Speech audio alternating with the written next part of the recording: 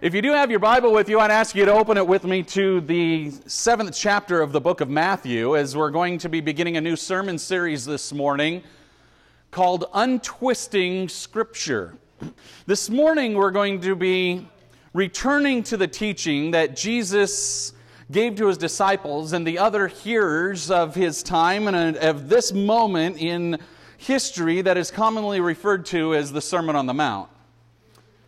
And in 2020, we're going to continue looking at the life of Christ chronologically. The Lord made very clear in the teaching that day when He gave this message that what was done and what was said by the Pharisees and the other religious leaders of the time, the scribes, the Sadducees, the leaders at the temple, that it was contrary to the teachings of God. We see that in our own culture as well. Jesus is on a hill at this moment, and He's speaking to His disciples. There's other hearers that can hear this message that He's given over Matthew 5, 6, and 7. And Jesus is now going to take His lesson into real life. But before we can look at that, before we can understand what He's talking about, first we need to know that Jesus was not taking His lesson into our real life. He was taking the lesson into the real life of His original hearers. So it's important for us to know exactly what they were thinking, what this meant to them. Then we're going to be able to untwist it and see what it means to us. Back in His day, the religious leaders, those who everyone would look up to, those who would go around the town and would act holier than thou, those who were the most pious were referred to as the Pharisees. And the Pharisees were men who would commonly put people into different classes. You might be a beggar on the street. You're not as good as they are. You might be a cripple. You might be just a blacksmith. You're not as good as they are. They would minimize others so that they could exalt themselves. There was many other qualities that we know of the Pharisees that Jesus wasn't terribly thrilled with. As a matter of fact, there's only one time in the entire Bible that Jesus compliments the Pharisees, and that's on their adherence to the tithe. That's it. The only thing that He tells them that you guys are good at is keeping up with the tithe. This is an area that He's teaching His disciples against things that the Pharisees are doing. In Matthew chapter 5, we see among other things that Jesus blesses the meek. He gave strength to those who had no voice and who had no value into the culture, and to those who were weak and couldn't be heard by the religious leaders of the day. The Pharisees had taken the words of what we call our Old Testament, which would have been their scriptures at the time.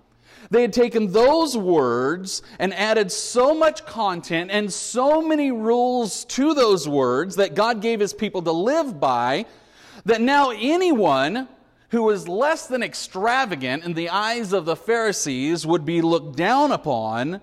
They would be looked as poor and petty and worthless. From the eyes of the Pharisees, they would look at these people as worthless in the eyes of God. And see, Jesus recognized that He recognized throughout His entire ministry that the religious leaders of His day were twisting the words of God. They were leading people to believe something that God had not said. Jesus worked very hard throughout His entire ministry to untwist Scripture, to tell people what it really meant. He knew that people once again needed to hear exactly what God was saying. In Jesus, being God in the flesh, has the authority to correctly interpret what God has said. He has all authority, the power to explain, the power over the wind, the power over the body. We see Christ's miracles. If anyone has the authority, it's Christ.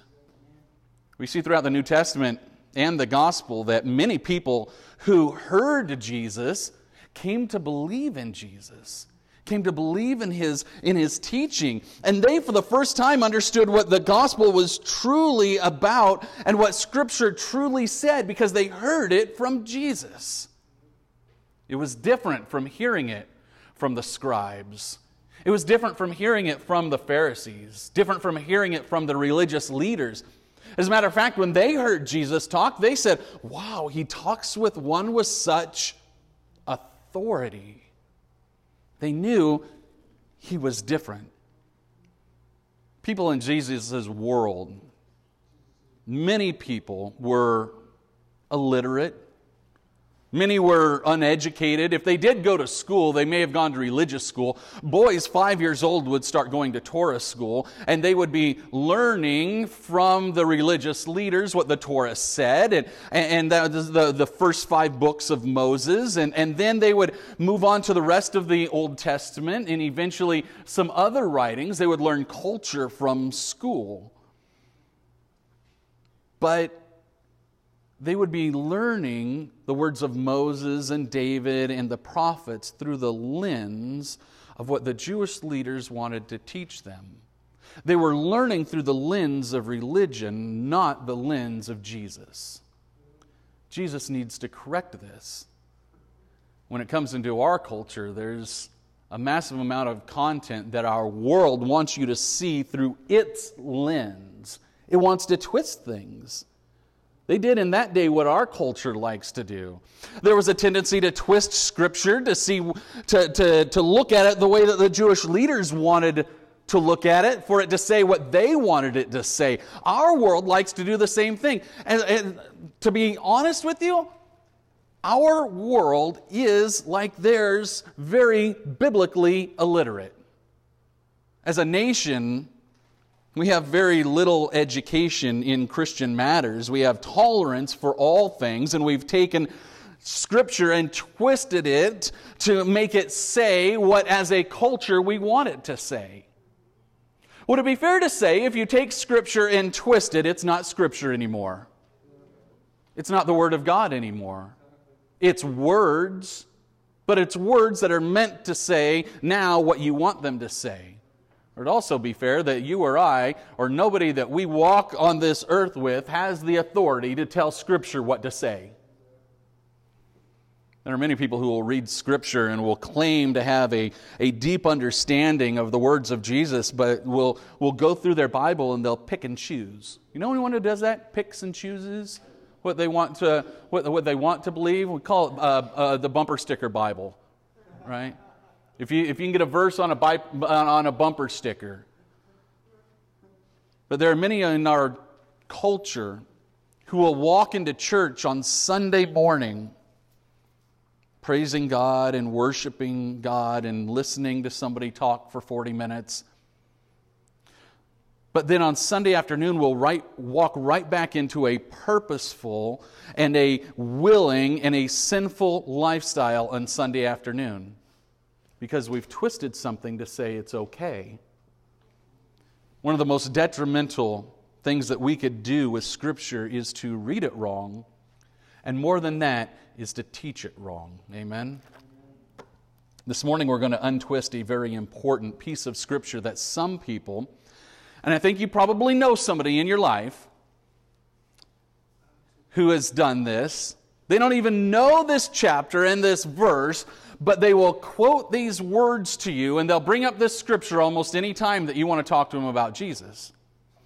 Our world has twisted Matthew chapter 7, verses 1 through 6, to mean something that it was never meant to say. The people of those days would understand what Jesus was saying. People live by it now, shaming you for 3 words that they don't understand, that they don't know the context. And you know somebody in your life who has said to you at some point, whenever you bring up Jesus, whenever you talk to them about something going on in their life, they're going to use these 3 words. They're going to say, the Bible says, but the Bible says, do not judge. Your Bible says, do not judge. You can't judge me. That's what your Bible says. There's more meaning to those words in Matthew chapter 7 than what our society and our culture has twisted it to mean. See, what happens is when somebody uses that phrase to you, says, oh, well, your Bible says do not judge, what they're doing is they're making an excuse that will minimize your words. It's going to minimize your message that you're trying to talk to them about. They use these words, do not judge, as an excuse to justify actions. We do it sometimes too. We say, I'm going to live by this way and nobody has the right to judge me. The Bible says do not judge. What we're doing is we're using these words as an excuse. We're using them to justify our actions and continue living in sin because we're saying nobody has a right to judge me. The Bible says do not judge. We're taking it out of context. This is what somebody is really saying. When they say, hey, do not judge, this is what they're really saying to you. They're saying, if I eliminate everyone in my life who is judging me, then I don't have to be accountable to anyone. I don't have to be accountable. And all of my sins are now appropriate because there's nobody to judge. Nobody's judging me. We're in a world that everything, we tolerate everything. Tolerance for everything. Don't judge. You can't judge. I want you to turn with me to Matthew chapter 7. We're going to be in verses 1 through 6 this morning in a message that I have titled God's Job versus My Job. Now, I want you to remember that Matthew is writing his gospel to a Jewish audience, and the original hearers of this message, of the Sermon on the Mount, would have known the background of the religious leaders. They would have known the Pharisees. They would have known what their culture was like. And Jesus is calling out the Pharisees, and he's comparing the life of a Christian to the carelessness of the Pharisees. Matthew chapter 7, verse number 1 through 2 reads like this. Do not judge so that you will not be judged. For in the way that you judge, you will be judged. And by your standard of measure, it will be measured against you. Wow. Fits on a bumper sticker. At least parts of it does. Fits on a bumper sticker. As an excuse that, don't judge me. There's so much in this verse that our culture likes to quote, and they will quote, but the biggest problem is that they take this verse out of context, and they let it stand on its own. It was never meant to be a standalone verse. But in order to hear what Jesus is saying, we have to put this verse back into context to see the principle of Jesus' words, and then we can dive into the meaning of what Jesus is trying to tell us. Our first principle is point number 1 in your notes this morning. For those of you just joining us, you'll see on the left-hand side of your bulletin there's some fill in the blanks, and I'm going to give you those answers, and they're going to be up here on the screen as well. There's pins in the back if you need one. Point number 1 in your notes this morning. Christians are not to do God's job of condemning, but rather are to show God's example by forgiving. Christians are not to do God's job of condemning, but rather are to show God's example by forgiving. The Greek word here used is the Greek verb krino. It denotes the idea of expressing a negative opinion about somebody. The word judge in the English language has numerous different meanings and different nuances. Depending on the context, the word could mean discernment. As it's referred to in Luke chapter 7. It can mean a judicial litigation is referred to in Matthew chapter 5. It can mean to bestow upon somebody. In Matthew chapter 19 we see that. It could also mean a pronouncement of guilt, as we see in John chapter 7. Or it can mean the absolute determination of somebody's fate. Matthew 5, Matthew 8 talks about that. It's similar to the English word. We studied this in Wednesday small group this week. It can be similar to the English word ship. When I say the English word ship, many of you have different things going through your mind right now. Some of you, if you have connections, maybe you were in the Navy, and to you, a ship is this vessel that goes from coast to coast, and you're out on this amazing vessel just all over the ocean. Some of you, when I say the word ship, if you're an Amazon Prime member, you're thinking free shipping. That's what's going through your mind. I save a lot of money every time something is shipped. there's different nuances to the word judge. This verse brings in words that people claim that there's only one meaning to, and they're only using one meaning. And they're saying this verse can sum up the entire Bible. As Christians, we need to understand that that's just simply not true. But how is it that we're able to take this scripture into the world and live by it properly if we don't fully understand the meaning ourselves? Probably a pretty good idea to go back and see what Jesus is talking about, right? I want to be perfectly clear.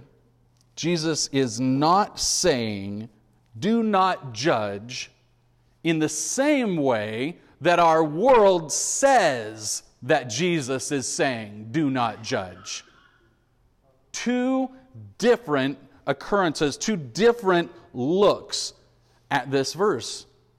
Matter of fact, in the book of 1 John, chapter 4, verse number 1 through 3, John writes this, Beloved, do not believe every spirit, but test the spirits to see whether they are from God. For many false prophets have gone out into the world.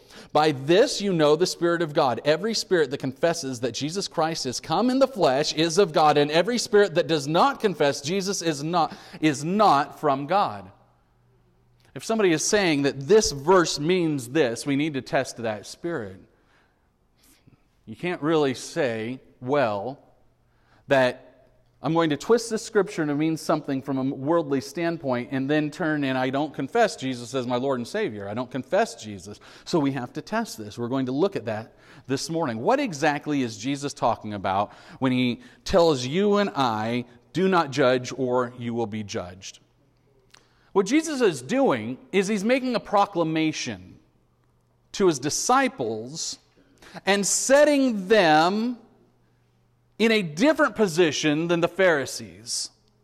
He's making a pronouncement that they are not to judge people's guilt before God. This is something the Pharisees would do on a regular basis. It was well within their culture to condemn somebody to hell. That's what this person is not worth it in their eyes. They would put them in classes. Jesus is saying, be careful of making these kinds of judgments against somebody and damning them to hell because some actions that they committed here on earth might be the same actions that you and I commit here on earth. He's saying, who are you to condemn somebody for eternity? What he's not saying is judge the situation, that do not judge a situation and make sure this is a safe situation to go into. In the original Greek, the phrase is more empathetic. It says, with the judgment you judge, you will be judged.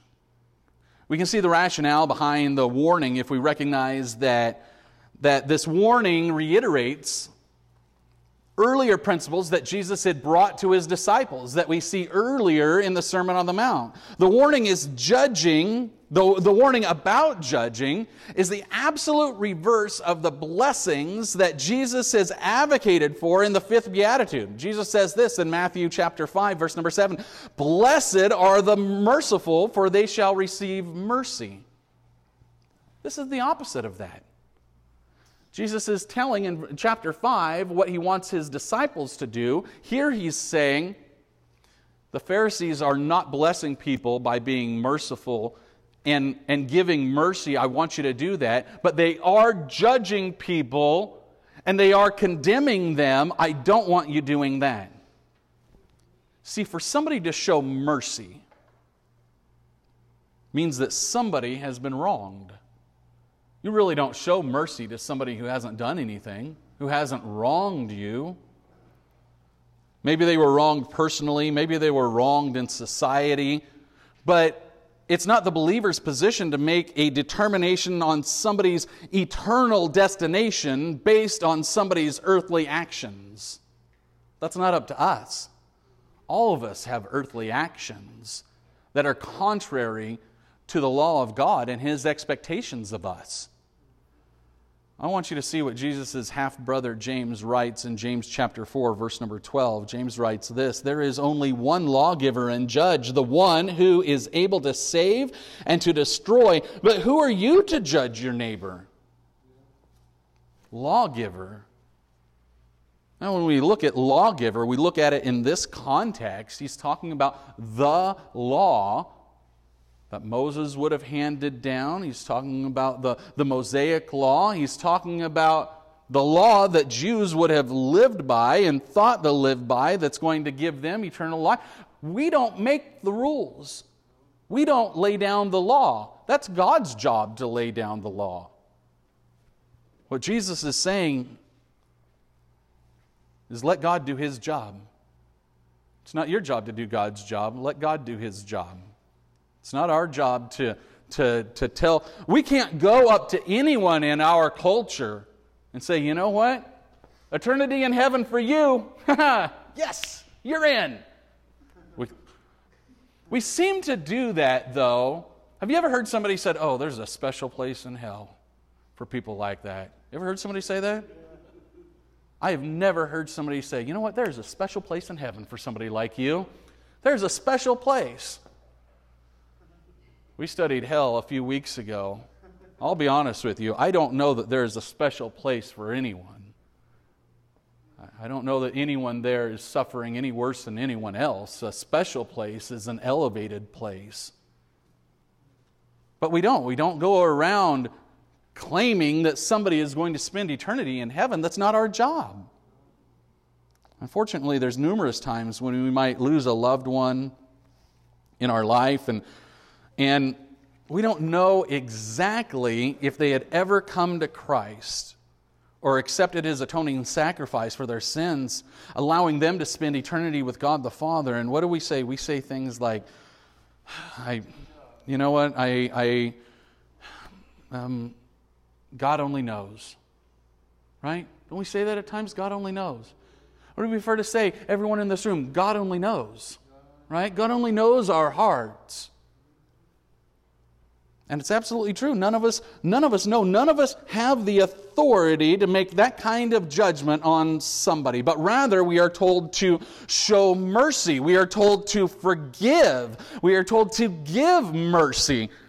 So if Matthew chapter 7, verse number 1 is saying, if it says, do not judge or you will be judged, and by the same measure that you judge, you will be judged. What is it really saying to us? Is it saying that we are not to judge others? We're not to judge our brothers for their actions? That's what the world would lead you to believe. That's what our culture would say. That's where our world has twisted the Scripture. And now we're untwisting it this morning, realizing that Jesus is not talking about judging your brother or sister for their actions or lifestyle that is outside of biblical constructs. We are simply told not to judge others and make a determination on their eternal destination, because that is putting ourselves in the position of God, and that is very, very dangerous. For the Christian to tell our brothers and sisters, even for those who are not followers of Jesus, that we love them and that we forgive them if they have wronged us, and that we are here to support them and that we are here to help them through this sinful situation, that is showing God's example. That is what we're to do. Does that not require some level of judging? See, there's different levels of judging that we are supposed to do. This, judging somebody's eternal destination, not our job. But would it be fair to say that we need to be able to judge that a burning building is not a good place for us to be walking into? Need to be able to make that judgment.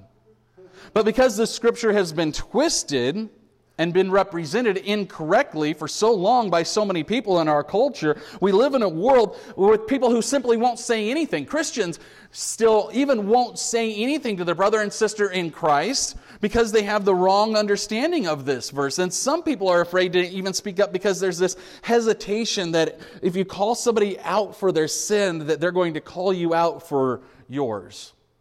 Right? But honestly, that's okay. I want you to see what the Bible has to say about that. Come back with me into Matthew chapter 7. We're in verse number 3. Jesus says this, why do you look at the speck that is in your brother's eye, but you don't notice the log that is in your own? Or how can you say to your brother, let me take that speck out of your eye, and behold, a log is in your own eye? That's what we're going to hear. Point number 2 in your notes. Watch this. This is so important. Christians should always examine their own hearts before examining the hearts of others. Christians should always examine their own hearts before examining the hearts of others. I want to show you 2 important points in this. 1, Christians, and 2, before. Okay? To tell you the truth, I don't know where your fill in the blanks are. I know they're up there. But those are important things that we're going to look at. This verse refers to our brother. It says, why do you look at the speck in your brother's eye? Let's look at that for a moment. Your brother or your sister in Christ is somebody else who is a follower of Christ. When we take the Lord's Supper, we come and we take a moment to examine our own hearts. And I hope that you do that throughout your week. That, Lord, I want you to look into my heart. But here we're told in this verse, Jesus is speaking specifically about your brother, talking about somebody in Christ. I want you to see also something that's very similar in this verse. In other translations, Jesus says this. He will say, it'll be translated, that piece of sawdust in your eye. And it also talks about the log or the plank in your brother's eye. And I want you to recognize something about the words of Jesus here. That a piece of sawdust and a log are the same thing, except one is smaller than the other. They're both wood. So let's look at it with both being the same thing. Why do you look at that piece of wood in your brother's eye? You don't notice the log that is in your eye. It's the same thing, okay? Is what he's talking about. What he's not saying is this. He's not saying, why do you look at that orange peel in your eye while your brother has a transmission in his eye? 2 different things. So how does that relate? It relates that we're talking about in this situation, because he's using hyperbole here. He's making a comparison. He's talking about the same sin. A lot of people in our culture like to say, oh, well, you're going to come and you're going to talk to me about my alcoholism, but look at you. You struggle here like you yell at your kids sometimes. 2 totally different things. 2 totally different things. Here, Jesus is talking about a piece of sawdust. He's talking about wood. He's talking about a larger piece of wood in your eye. He's saying, how can you see clearly? How can you say to your brother, let me take the same sin out of your eye that I have in my eye? He's not saying, how can you take all sin out of your brother's eye? He's saying, how can I take the same sin that I have in my eye out of yours? If mine's bigger, I can't see yours clearly. Our culture likes to say, you can't judge me because you do this. We all do this. We all do something. We all have something in our life. Christ is specifically saying, before you talk to your brother about a specific sin in his life, if you're struggling with the same sin, let's focus on that first. Because there's always going to be something in our life. You know, our culture says, yeah, don't bring it up, don't talk to me about that. It's not what the Bible says. Jesus says this in Matthew chapter 18. This is an important verse as well. Matthew chapter 18, verse number 15, he says this, if your brother sins, go and show him his faults in private. If he listens to you, you have won your brother. But if he does not listen to you, take 1 or 2 more with you, so that by the mouth of 2 or 3 witnesses every fact may be confirmed. We have a biblically written direction for us to address issues amongst each other. But see, we can't counsel sin if we're struggling with the same sin. We can't counsel somebody out of it or through it if we're deep in it ourselves. It makes it a little bit difficult to do because they're going to use that dreaded word that stops you in your tracks when you try and have this conversation. It's a hard word that there's no backing out of, really. It's like, how do I argue this one? Matthew chapter 7, we're back in Matthew chapter 7, verse number 5. Jesus says this in verse 5. He says, "You hypocrite, first take the log out of your own eye, then you will see clearly to take the speck or the piece of sawdust out of your brother's eye." Wow. When people call you a hypocrite, there's not much you can do, right? It's like that stops the conversation in its tracks. Sometimes it's okay. But here, Jesus is talking about the same sin. Point number 3 in your notes is this. As Christians, we have an obligation to help our brothers and sisters out of sin. Now, if you saw my notes, you would see that I scratched out this T and I put an R right there, which it should have been. So, to help our brothers and sisters out of sin. Helping our brothers and sisters out of sin isn't judging. It's being a disciple. I want to say that one more time. Helping our brothers and sisters out of sin is not judging, it's being a disciple. That's our job. As Christians, we have an obligation to help others, to help our brothers and sisters out of sin. We know, however, though, that we need to make sure that we are in a position to where we can help them. If we are struggling in our world with pornography, it's probably safe to say that we're not the one to help somebody out of their struggle with pornography. 85% of men in our culture struggle with it. That means there's 15%, and not all of them Christians, who can help out the other 85%. But when you're struggling with the same sin, we're not the perfect person to help get somebody else out. Now, we can we can be accountable. Maybe the two of us can go and find a mentor to help us through. But we're certainly in no position to say, you know what, that's, you shouldn't do that. And then when we get our private time, we're doing the same thing, right? See, there's a difference between what the world calls you a hypocrite for and what Jesus is calling you a hypocrite for. It's if you're telling somebody else you shouldn't do it and you're doing the same thing. He's not saying not to bring up their sin and then sit back in fear that they're going to bring up yours. We have sin. We have things that we struggle with. We do. And could it come up? Absolutely, it could come up.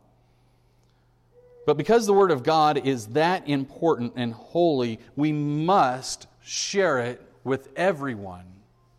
Because the salvation and the grace of Jesus is that important to our life now and to our life after death, we must share it with everyone. But should we expect everyone in our world to receive it? No. The Bible tells us that that's not going to happen. We know that going in. We know it. In Matthew chapter 7, we're going to finish off our scripture this morning, verse number 6.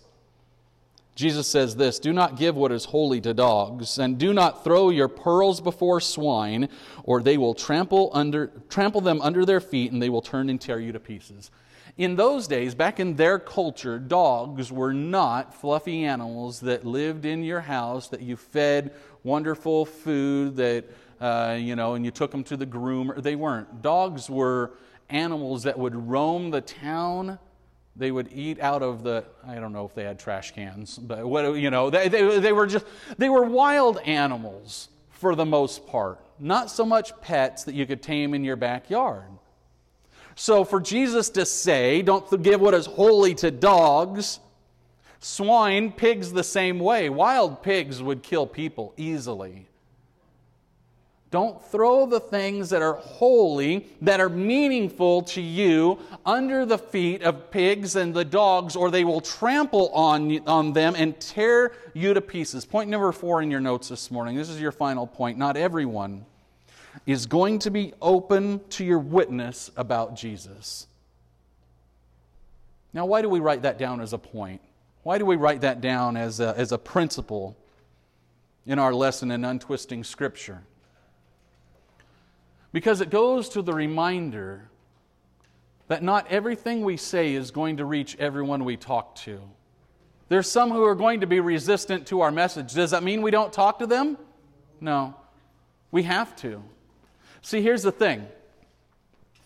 Here's what this Scripture means, this entire Scripture means. If we make a determination that that person that we don't know is going to reject our message of Jesus, then we have already judged them and said to ourselves, they're not worth the message that we have. It's not our job to judge somebody whether they're going to receive it or not. It's our job to tell them about Jesus. Amen? Peter says this in the book of 2 Peter. Chapter 2, verse number 22, he says, they prove the truth of this proverb, a dog returns to its vomit, and another says, a washed pig returns to the mud.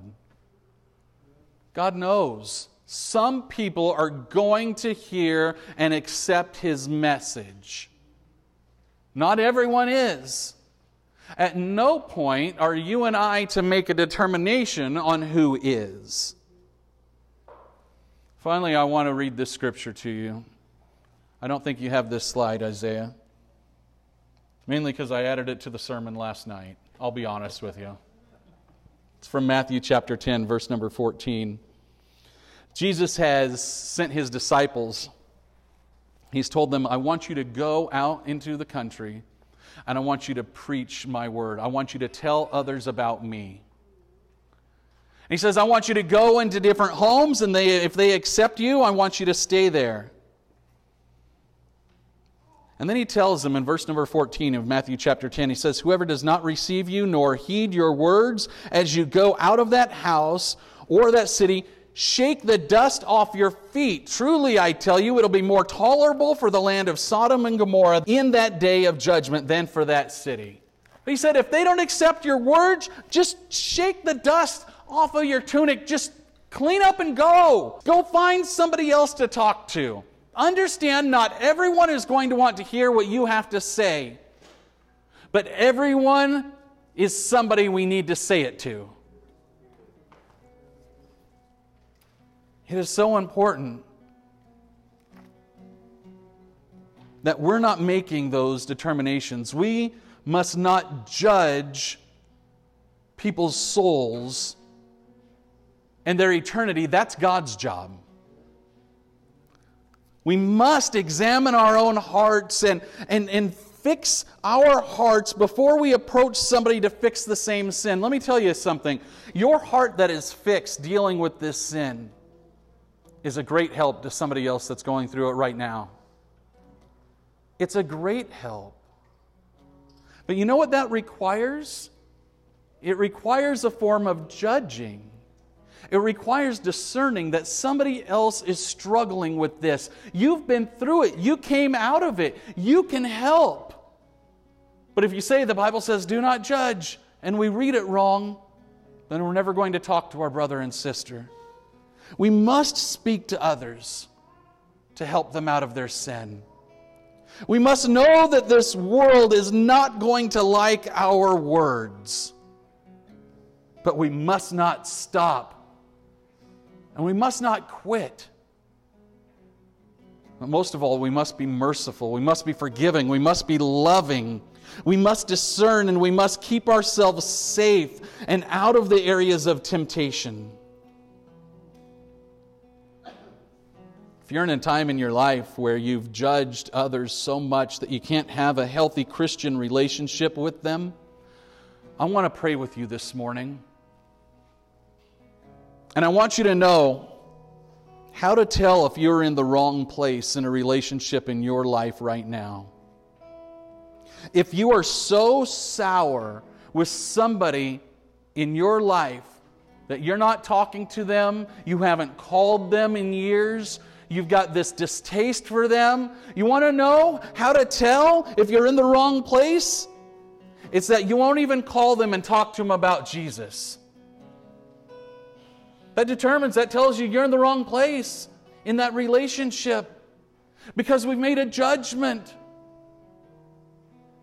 It means that we've told ourselves that they're not worth our breath, that they're not worth our voice, that we're doing the same things that the Pharisees did because we're putting them in a category. It means we've already judged their soul and we've told them that they're not worth our time.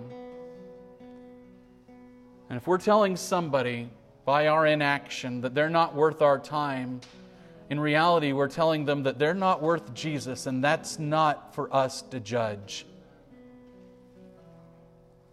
Do not judge is not about judging lifestyle, it's about judging somebody's worth. Every single person you know and every single person you don't is worth the love of Jesus. And it's our job as Christians to show them God's love.